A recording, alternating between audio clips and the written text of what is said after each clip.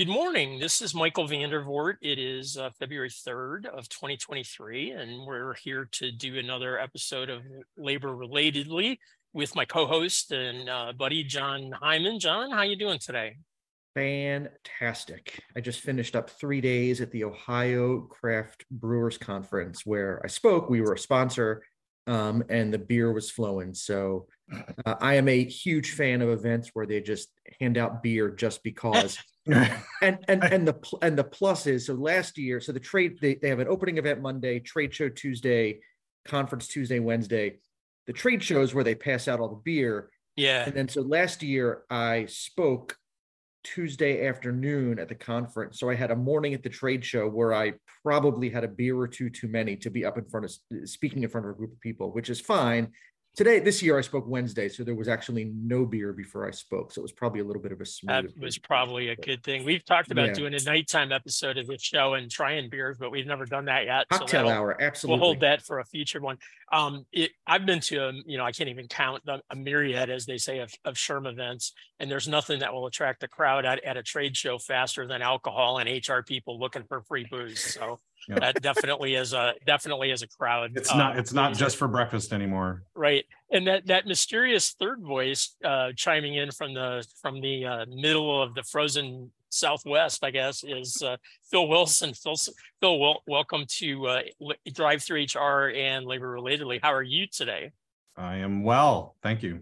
Awesome. So we're going to talk about beer, and we're going to talk about unions, which is our usual show. So Jon, since like I said, I'm working out of a Starbucks today and I want to minimize the background noise for the listeners, why don't you go ahead and for the record, you said it's a proudly non-union Starbucks. I just want to make that clear. It is a non-union Starbucks or union free, whichever way you want to speak, whichever lingo you want to use. That could be different later today, but it could be different later today. Right. Exactly. So the first topic it involves beer and an independent union, much like the Starbucks Workers Union. Why don't you tee that topic up for us, Jon? Yeah. So story came across my feed a couple of weeks ago involving a brewery in Georgia called Creature Comforts, which formed an independent union. They're calling themselves the Brewery Union of Georgia, or BUG for short. They have filed a petition with the NLRB for an election. They initially sought the employer's voluntary recognition of the union, which the brewery refused to give. And they are now knee-deep in unfair labor practice charges and over some alleged quote-unquote union busting, and we'll talk about what that means, I think, later on in the show. There's some fights over who's a supervisor and who's not a supervisor. It has turned from what I think the employees had hoped was going to be an amicable and friendly and agreeable process based on their pre-existing relationship with management and management's stated values. They have Creature Comforts I know of them not from their beer, but because they at least hold themselves out in the industry as a leader of quote unquote doing the right thing. They are often pointed to as the standard bearer of what a craft brewery's code of conduct looks like. If you go to their website, they have a mission statement on their website where they talk about their values, which include things like being for the people, being inclusive, advocating for equity and extending respect, extending kindness, making your workplace and your community better, leaving a legacy that's consistent with your values. And they have this code of conduct that goes along with this mission statement. And so they are really kind of held out as one of the standard bearers in the industry of doing the right thing by their people. And now their people are organizing. And they're the Starbucks of craft beer. Apparently, organizing now, also contentiously organizing, because the lawyers came in There are same lawyers that are representing Starbucks and Amazon and Apple. And there's now allegations made by the employees of, quote, union busting. And it turned from a very what I think they had hoped was going to be a friendly process into one that is into one that is anything but. The couple of things you mentioned the supervisory issue. I noted in the original announcement article, one of the people who gave out the announcement was the marketing manager, with the literally the manager title. So there's unit membership issues here, which I'll let you and Phil discuss in a second. Second thing is they're located in Athens, Georgia, I believe. Correct. Which is in the state of Georgia, outside of Atlanta. It's one of the more liberal places. So there is this element we've seen of independent unions, progressive employer, liberal workforce, that kind of thing. These are all in play, very much like Starbucks Workers Union, REI, Apple, and many others that we've seen this over those last couple of years. So I think that would be an interesting thing for you guys to discuss. Why don't we start there? The Georgia piece is interesting because you don't think of Georgia as being a hotbed of union activity, but or being a particularly pro-union or union-friendly state. But here we are, and BUG, the Brewers Union of Georgia, their stated goal is not just, that Georgia's in the name of this independent union. Their goal is not just to organize Creature Comforts, but their goal is to organize every craft brewery in the state of Georgia. And so this is what they are hoping is not just improving their workplace, but improving the working conditions of every brewery employee statewide, which is an impressive goal, particularly in a state that you don't think of as being particularly union friendly. Yeah. Mm-hmm. So you see a lot of these unions coming through now, and I think you have a name for them. I couldn't remember what it was, besides independent union. Maybe thinking of that incorrectly. Startup union is startup unions. That's what I'm looking for. Yeah. So can you talk about the phenomenon a little bit? Yeah, and then I want to maybe put a pin in this supervisor manager leading the charge. I had a call last night. That was the case. It's happening a lot. And this, by the way, goes to the sort of, we'll kind of get into why should people hear the other side of the story? But one side of the story is that's not a thing. Managers, a 211 supervisor, not protected by the act. If they help organize a union, then they've tainted the organizing campaign, but there's lots and lots of cases now where the management, someone in management is upset and is doing the organizing. And this is, it's happening a lot now. We hear it, maybe not half the time, but a significant amount of the time now. There is, even if they're not the ones that started it, they're involved in it. And very often they're the ones that start it.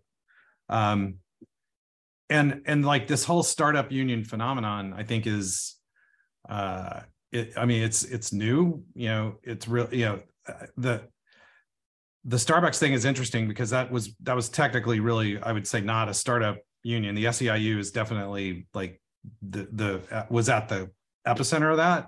However, when they whiteboarded that whole campaign, it wasn't 300 locations get unionized. And the reason why it did turn into the phenomenon that it was, or is because there was a lot of organic, organizing that was happening, and still is. So that is definitely, that's a trend. And I fully expect, John, I'm curious if you agree, but I fully expect that to continue this year. There's going to be a lot more of this type of activity. Yeah, there's no doubt. And Mike and I talked about this in the podcast before, but, I think particularly when you look at these union campaigns that are being started, spearheaded, run by Gen Z, by Gen Z people, they're looking at, they organized around Black Lives Matter, and they organized around LGBTQ rights, and they organized around other social justice issues. And they're looking at that and saying, we're going to do that for work too. And from that perspective, they're we know how to do this. We don't need these big national unions to help us organize our workplace of 15 or 20 or 30 or 50 or whatever employees. We know how to do this. We can do it on our own. Yeah. And I mean, I will say, like, I'm kind of with them down this path to a point, which is that, like, there's no question traditional unions and like marrying yourself up with the SEIU or the UFCW or like whatever traditional union, and the brewers, the breweries, the BCT or the Teamsters even, that's a really bad idea. So doing it on your own is a better idea than doing it through a traditional union. The problem is that the memo that they're reading, is only explaining not even probably half the story, and they look at it as a cause. And look, they have, I mean, I've talked about this a lot, but like this generation, and John, I mean, you're raising one, I'm raising one too.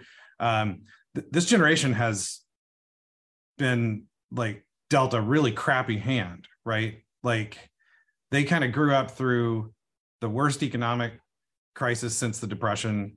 They then, lived through a pandemic.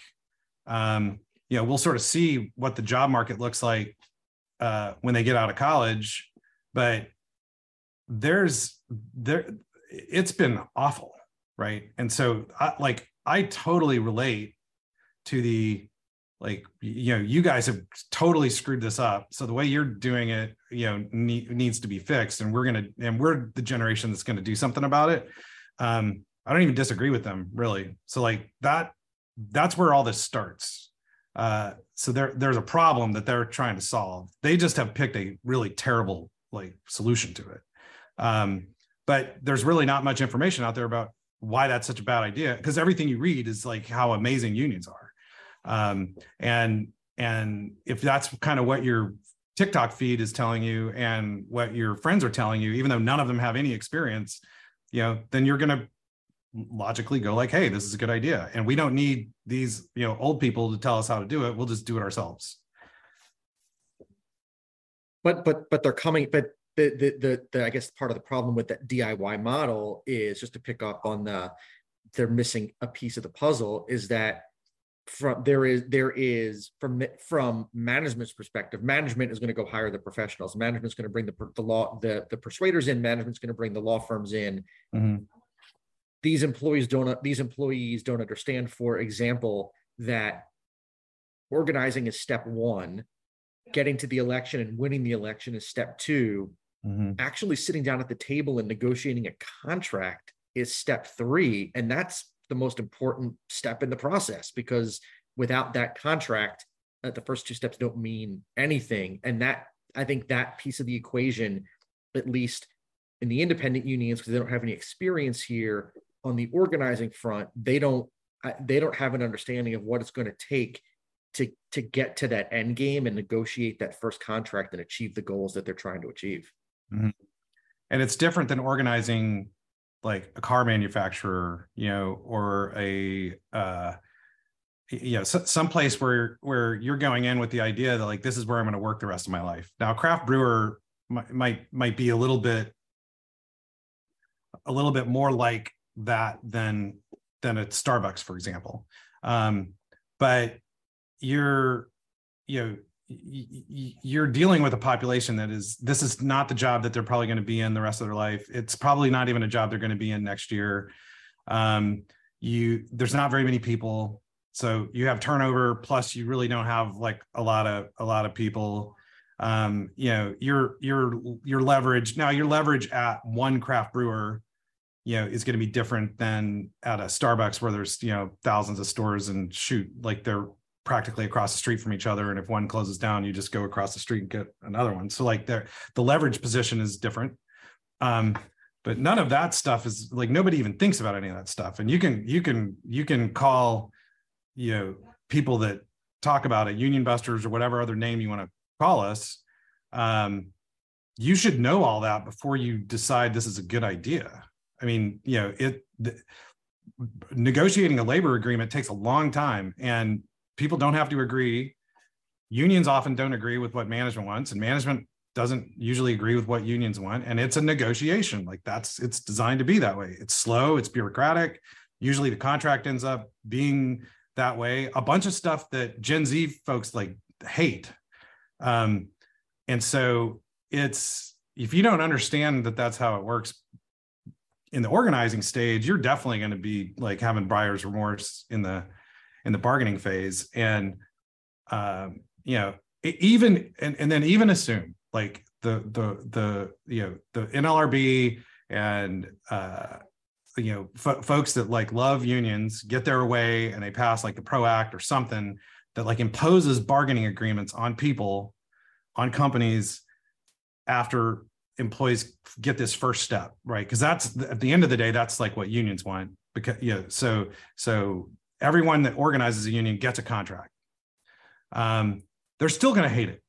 Like, it's not a great work environment. It's not what they stand for. A lot of the reasons why they are organizing are things like, equity and inclusion and ESG and stuff that are not even subjects of bargaining. So I just, they're buying a massive bureaucratic process, whether they do it independently or do it through a big national legacy union. They're buying a bureaucracy, and that's not what they want to buy, but it's what they're getting. Mm-hmm. Sorry, let me jump in here while it's background's a little quiet. So Phil talked about some of the macro reasons that people join a union. John, what do you know? We didn't really talk about why the folks at Creature Comforts want to unionize. What do you know about the micro issues, if you will, at the microbrewery? We don't really know. I mean, they've said that they're trying to spread a more positive workplace culture and hold the company to their core values. That's what they've said. Other than that, we don't really know. They've been super vague. I can tell you that the owners of the brewery became friends with one of the Russo brothers, the Marvel directors. I don't remember if it was Joe or Anthony, but one of the Russo brothers became a fan of the brewery filming one of the Avengers movies down in Georgia, and convinced them that they needed to expand to Los Angeles.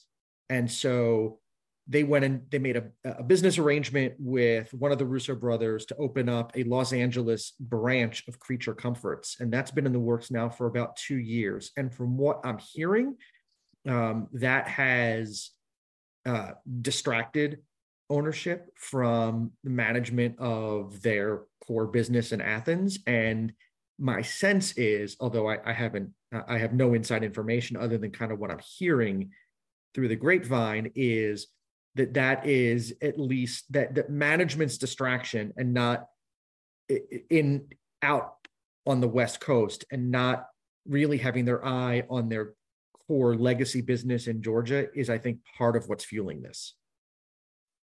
And I mean, like, that totally makes sense, right? That's generally, this sort of is a segue to the second topic, but like, that's generally what starts all these things, right? You have, and going back to where we started, there's absolutely nothing wrong with a group of employees going like, this company should live up to its core values. Absolutely. Right? I mean, that is 100%. If you're going to talk the talk, you got to walk the walk. If you're not going to walk the walk, it's fair to be held accountable.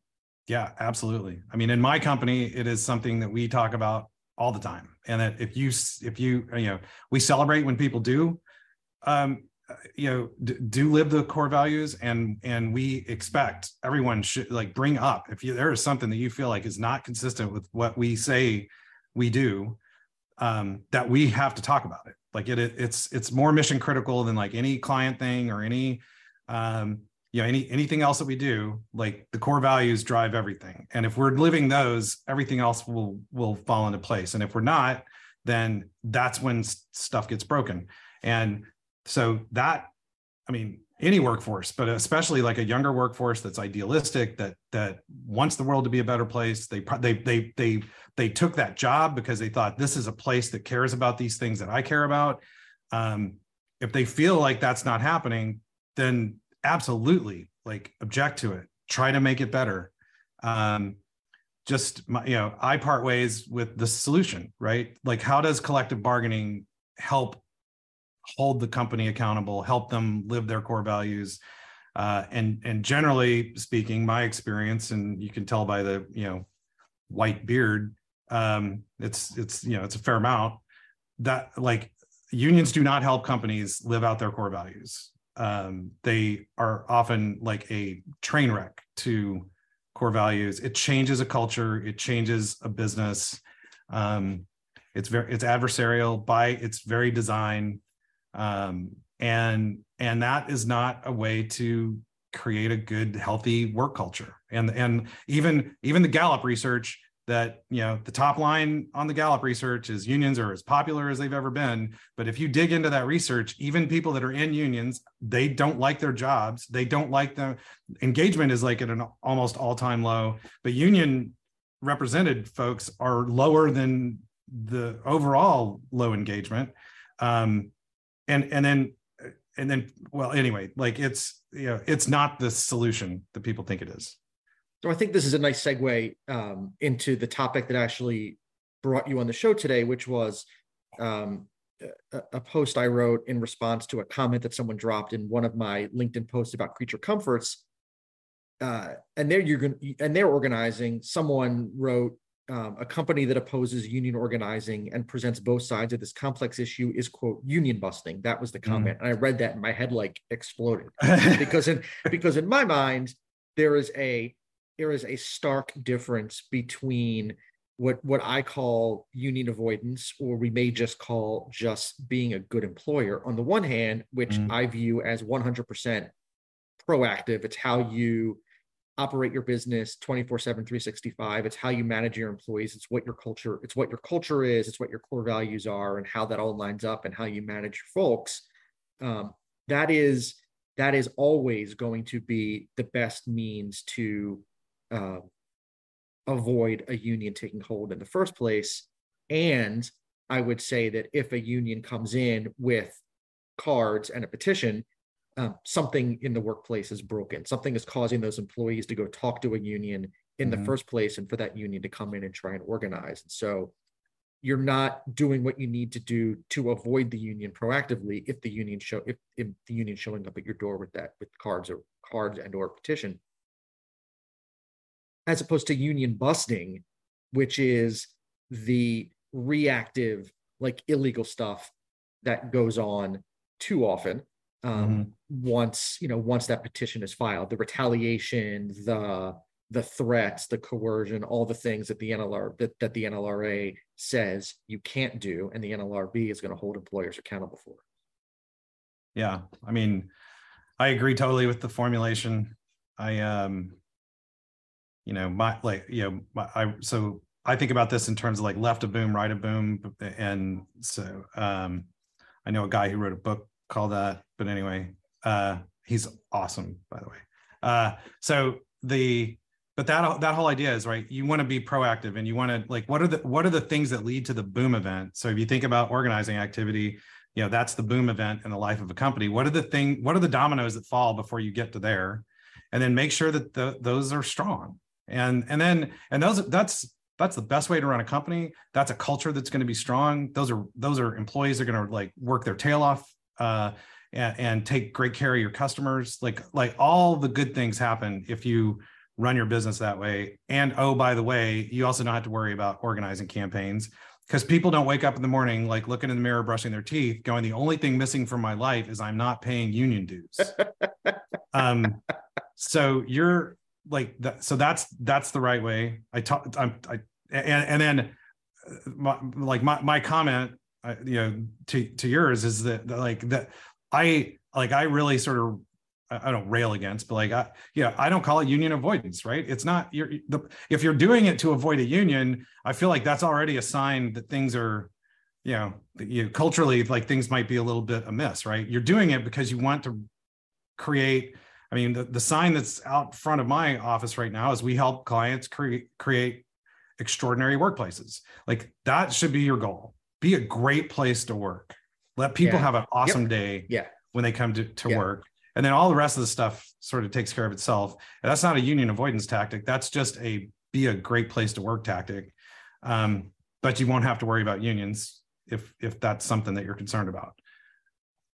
The phrase I love, and I think I came up with it. Maybe I found it somewhere and co-opted it, who knows, but it's be an employer of choice for your employees, not an employer of opportunity for the unions. And I think that's, you want employees to choose to work for you because of how you treat them, because you show them respect, because you listen to them, because you pay them a fair wage, all the reasons why someone is going to choose you to be your employer. And if all those things are working the way they're supposed to work, there's no reason for them to look to anyone outside to quote unquote fix anything for them, because everything is kind of moving down the tracks the way it's supposed to move down the tracks. Yeah. And when we one last point, Michael. So like, and when we get invited to quote unquote union bust, right? When we come in and we help educate employees about like, what are the realities of collective bargaining? How does this actually work? The thing that I think is maybe often surprising to the employee. So we think of, so technically like those employees are not our client, but in my head and in the head of our consulting team, our client is not just management. Like our client is that group of employees. We ultimately care more about that group of employees making a good decision than we do sort of like helping management win a campaign. At the end of the day, we want them to have a great workplace. And look, there's some employers where if left to their own devices are not going to live up to that. And those employees probably should have a union. I was going to say employers that get unionized often get the union they deserve. So yeah, that's true. So we think about this both. So, at the same time that we're talking to employees about, hey, look, we understand like why you're doing this, but like you've picked a bad solution. We're at the same time, we're talking to management going, you guys have totally blew it, right? We would not be here if you were doing the right things to create a great workplace. So there is a lot of, soul searching that happens on that side at the same time that you're trying to educate people about what this is going to mean to their day-to-day work life. That management group has to commit to doing all the right things. And if they can't or won't, then they don't deserve to win an election. So the question I wanted to ask both of you related to this is, first of all, I agree 100% with all of this. But there's a little fork in the road in some ways. And so like, if you look at Starbucks, historically, they were known as a pretty good employer with great, better than average benefits, better than average pay, yada, yada. And yet all of a sudden they became the poster child for union organizing in 2022. Some of the other brands that we've seen, Apple, Chipotle, and REI, again, progressive, fairly well-regarded employer. Mm-hmm. So if they're that, which for the most part, I think they were, did they lose their way, or is there another factor which goes maybe back, Phil, to what you brought up earlier about, is there a Gen Z value shift and are employers failing to adjust to a new implied expectation, or is there something else in play here? John, you want to maybe you hit this. I have my take on it, but no, I think there is a culture shift, and I think to some extent some of these employers I think might be late in catching up to that.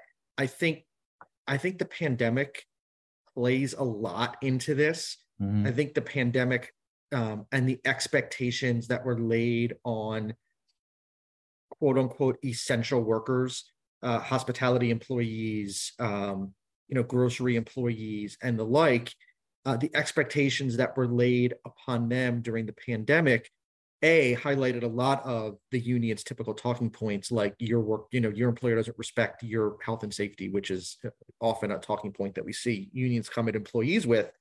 But I think it also caused employees to question the values of their employer. That is, they're supposed to value me as a person, and yet I'm still being paid the same wage, but being asked to come in and put my health at risk and the health of my, friends and family at risk, people I come in contact at risk.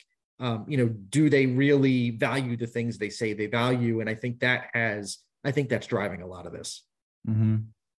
I definitely think that's a component of it.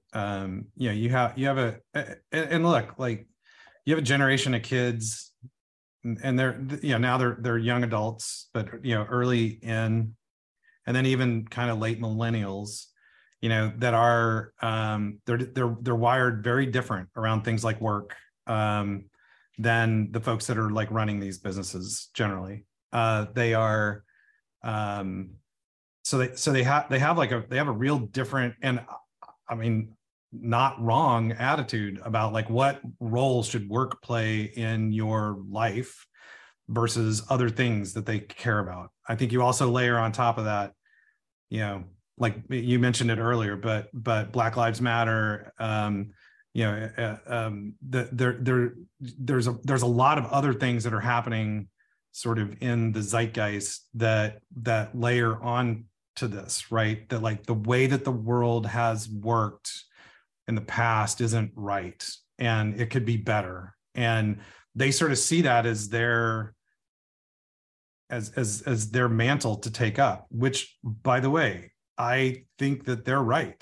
Like there is a lot of what, you know, and you may not, you know, you may not like woke, and you may not like, you know, you can have your critique of sort of how far things get pushed, and the pendulum always swings too far. But the general point of what they're wanting to do, I think, is really laudable. Like so that's happening. That's kind of number one. And so I do think that is probably out of step, even with people that have, you know, pretty progressive core values as an organization. You know, I don't know that everyone has kind of like gone that far. So that's number one. And then to build on John's point, the pandemic, I mean, so take Starbucks for example. They absolutely like transformed their business model. You know, it's kind of remarkable. They, you know, and they managed to like stay open. They managed to, you know, they managed to serve, you know, a space, you know, a place that was really designed to be this third space where people were going to hang out inside, now suddenly became like a drive-through coffee place. But that put massive pressure on the operation. At the same time that you have younger workers that are like, you know, they need to work, but are also scared that they are going to die if they, like, this was, you know, just shift yourself back a couple of years. We were all in this boat of like, I don't know if I could go to a grocery store. I don't know if I, you know, what do I do to just take care of like basic, I can't find toilet paper, right? Like we were in that world not that long ago. And then we were firing people out as soon as we could, depending on where you lived. We were firing people out to be face to face with, you know, people that could kill you. And we didn't know like that. So that is going to affect the way you think about work. So that's, and it's going to affect the way you think about your employer and whether they're living up to their core values. So that's also, you know, a big layer on this, which brings me just back to their heart is totally in the right place. They just don't have a lot of experience, and they really don't understand this one solution that they've latched onto.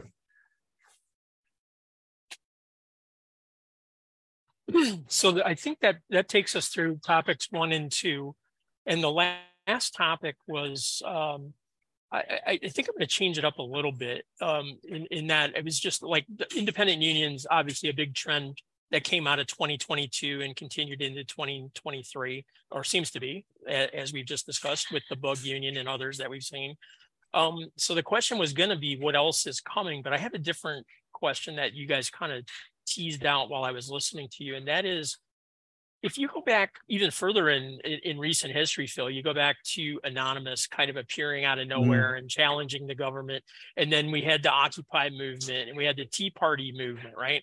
And we're probably seeing today, you know, in the MAGA and other things, we're seeing sort of the next generation of the Tea Party or whatever, you know. And so Starbucks in particular, but this whole generation of people with a different set of values and a different way of reacting to their employers' way of treating them, they're learning that they can organize in the workplace, and they may not get contracts at Starbucks this go round, but all those folks are now trained organizers. So my question is there a trend coming where we're going to see another sort of a next wave of union organizing as these people start to mature into the business world? I hadn't really thought about that much, but where do you see that going? I know I'm springing that one on you. You want me to, I can swing at this first, John, if you want, and then Go ahead. So I think it really depends on sort of what, so here's the thing that's great about this moment is around unions, especially for people that feel like that the way we do labor relations here in the US is broken. That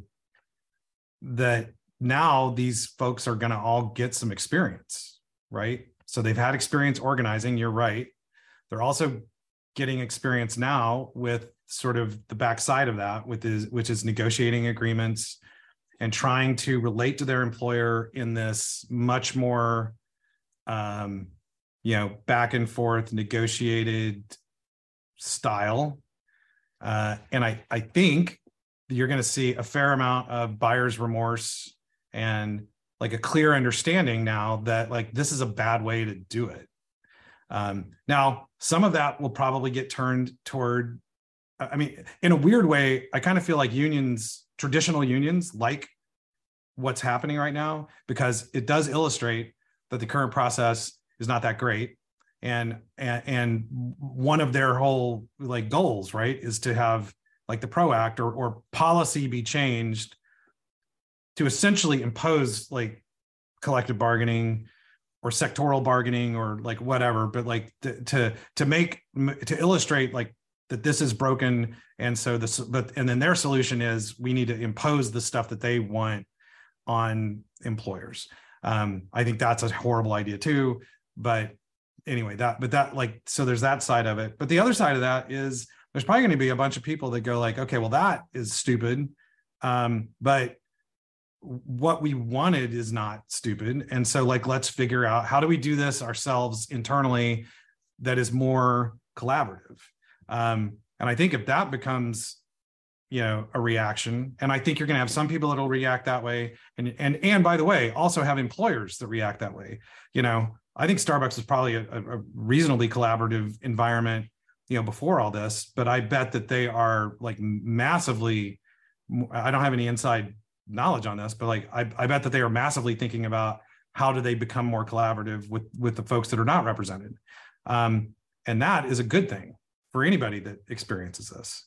I know, John, what do you think? No, I agree. I agree with that. I'll just add that, today's rank and file, frontline worker, union organizer, independent union member some of them are tomorrow's supervisors, managers, and business owners. And their values won't change. Their values won't change, right? They will take everything that they're fighting for now, all the goals that they're striving to make their workplaces better for workers, when they're in a position at the other side of the table to do that proactively, there's no reason to think they won't. And so I think we can look at it from the question of, will organizing down this road continue? Yes. Will these people have an opportunity to make in effect positive change, not from the union side, but from the management side of the table 5-10 years from now, as they age and mature and grow into management level positions? I think absolutely. Yeah, good point. One more trend, I think, just to wrap things up, and again, I'm impromptu here, so sorry for lack of prep time. We saw a lot of strikes 2021, 2022, big strikes across a number of industries, manufacturing. We're still seeing them now. We know there's a potentially huge strike at UPS looming, and the Teamsters seem to be driving the bus off the cliff headlong towards that goal. There's also a lot going on in healthcare and other areas. Where do you, and I guess, Phil, you can start out here. Where do you see the possibility of strikes going in 2023, and what do employers need to be thinking about? Well, I think you certainly can expect you're going to have more of this activity. This is the same generational, issues on the represented side that employers on the non-represented side are experiencing. So a lot of these strikes, and John, I mean, I'm sure you bargain these, but like a lot of strikes right now are happening because the leadership is recommending ratification, but they can't get it ratified. And basically you get to a point where, the employees that are represented are like, we want to walk. And so tons of these strikes, Michael, are, so some of them are long. So there's some that I would just consider like traditional, the union and management are like at opposite ends, and management has made the calculation that like this is as far as they're willing to go, and they would rather withstand a strike and try to work their way through that than to agree to the demands, often outrageous demands, or certainly demands that they feel like they can't possibly stomach and have a surviving business at the end of it. So so there's some of those strikes, but there's a lot of these where it's just like the union has to allow the group of employees to have their time on the street so that they feel like they did something, so that they can then go back and ratify the same deal that was on the table before they went on strike. And I'm seeing a lot of that. But I don't expect that to be different like this year. I think you're going to see, a lot more of that. UPS, I don't know. UPS is a little bit of a different, deal. I don't know whether that'll be a massive strike. I hear sort of both sides of it. I think I do think that, the Teamsters and the new leadership of the Teamsters, they're definitely in the position where they kind of they definitely have to look like they're going on strike, and they want their team to feel like they have done everything that they can. But I also think at the top, for both sides, they really want to avoid a strike. And so we'll see, we'll see how it plays out. And you could, I could definitely see that be one of these. There's a strike for a few days, and then they go back and agree to whatever, maybe there's some small adjustment, and then they agree to that. Oh, you just put yourself back on mute, Michael. I thought I was on mute. Yeah. All right. Well, everybody got to hear the Starbucks baristas. Fortunately, it was quiet. So the last one was in like 1997, the last big UPS strike, and it lasted a couple of weeks. But they settled with a number of things like two-tier wage systems and stuff and there have been a number of issues like that people are trying to get rid of. Unions are trying to get rid of. Mm-hmm. So that's caused some of the contentiousness. So we'll see. I don't know if there will be a strike at UPS either. I'm curious, John, what's your experience been here? In my personal practice, I have not seen, I have not experienced strikes in my practice recently. Mm-hmm. I just had a contract ratified that I thought was going to be more contentious than it was, and it got ratified pretty overwhelmingly and clearly. So in my personal experience, I have not seen that. I am curious to see. I mean, we had talked about this in an earlier episode, but with the railway workers, I'm always interested to see the types of issues that are motivating things here. So there was things like paid time off, which is not an issue that you typically think of as a big motivating factor, but there it was. So I'm curious to watch these as they develop and to see what issues employees are actually willing to walk off the job for and really go to war over. Mm-hmm. Well, I think that will wrap us up. So I want to thank Phil Wilson, who I failed to give a sufficient introduction. So I'll introduce him at the end. Phil is with the president and general counsel at the Labor Relations Institute, my boss, and an all-around great guy. So yeah, and an old 97s fan, which gives him instant credibility in my heart. So right. So John, before I close you out, Phil had a question the other night, and he's wanting to know. I think it was about Nora's frog, but I wasn't sure I read the emoji picture right. Yeah. So my 16-year-old adopted a toad from the backyard that my wife found when she was outside doing the glamorous job of picking up dog poop in the backyard. She came across this toad, which we've had an unseasonably warm, today notwithstanding, an unseasonably warm winter here in Northeast Ohio. And she came across this toad that I think got, because of the 50-degree weather, came out of hibernation early. And so we brought it in the house. She brought it in the house. I am of the opinion that I don't live in a zoo and 2 dogs is enough.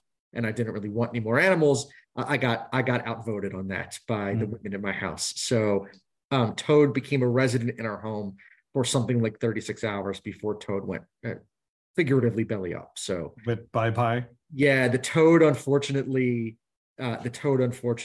did not make it. And so you were right. I said leave the damn thing outside and let nature take its course. And no, something will eat it. You know, we have red-tailed hawks that circle. Oh yeah, right. That circle our area. They were probably pissed when it was removed. Probably. So the toad, unfortunately, for them, didn't make it. I could really care less. I mean, it's just one more. One more thing living in my house that I would have. On top of being a union buster, you are a toad killer as well. Yes. Yeah. I think of myself like one of the cars in the old Frogger game going across the You're still on mute, Michael. I can't do this job this way. It was hashtag free the frogs, free the toads. Free the frogs. Anyway, well, I'm sorry to hear about the demise of Senior Toad or whatever it was, but Freckles the toad. Senior, he was there long enough to get a name. Freckles got a name, but not that many breaths. Yeah, unfortunate. Well, we won't send my condolences to Nora. Yeah, I'll pass that along for sure. Thanks, you guys. Thanks, John, for doing another episode. Thanks for joining us, Phil. It was a great conversation. I'm going to go ahead and end the show. So we'll have this episode up sometime today, later this afternoon or whatever, and I'll send the links out. But otherwise, I hope you guys have a great. I guess it's Friday. Have a great weekend. Yeah, right on. Cheers, everyone. Thanks. See you guys. Hold on.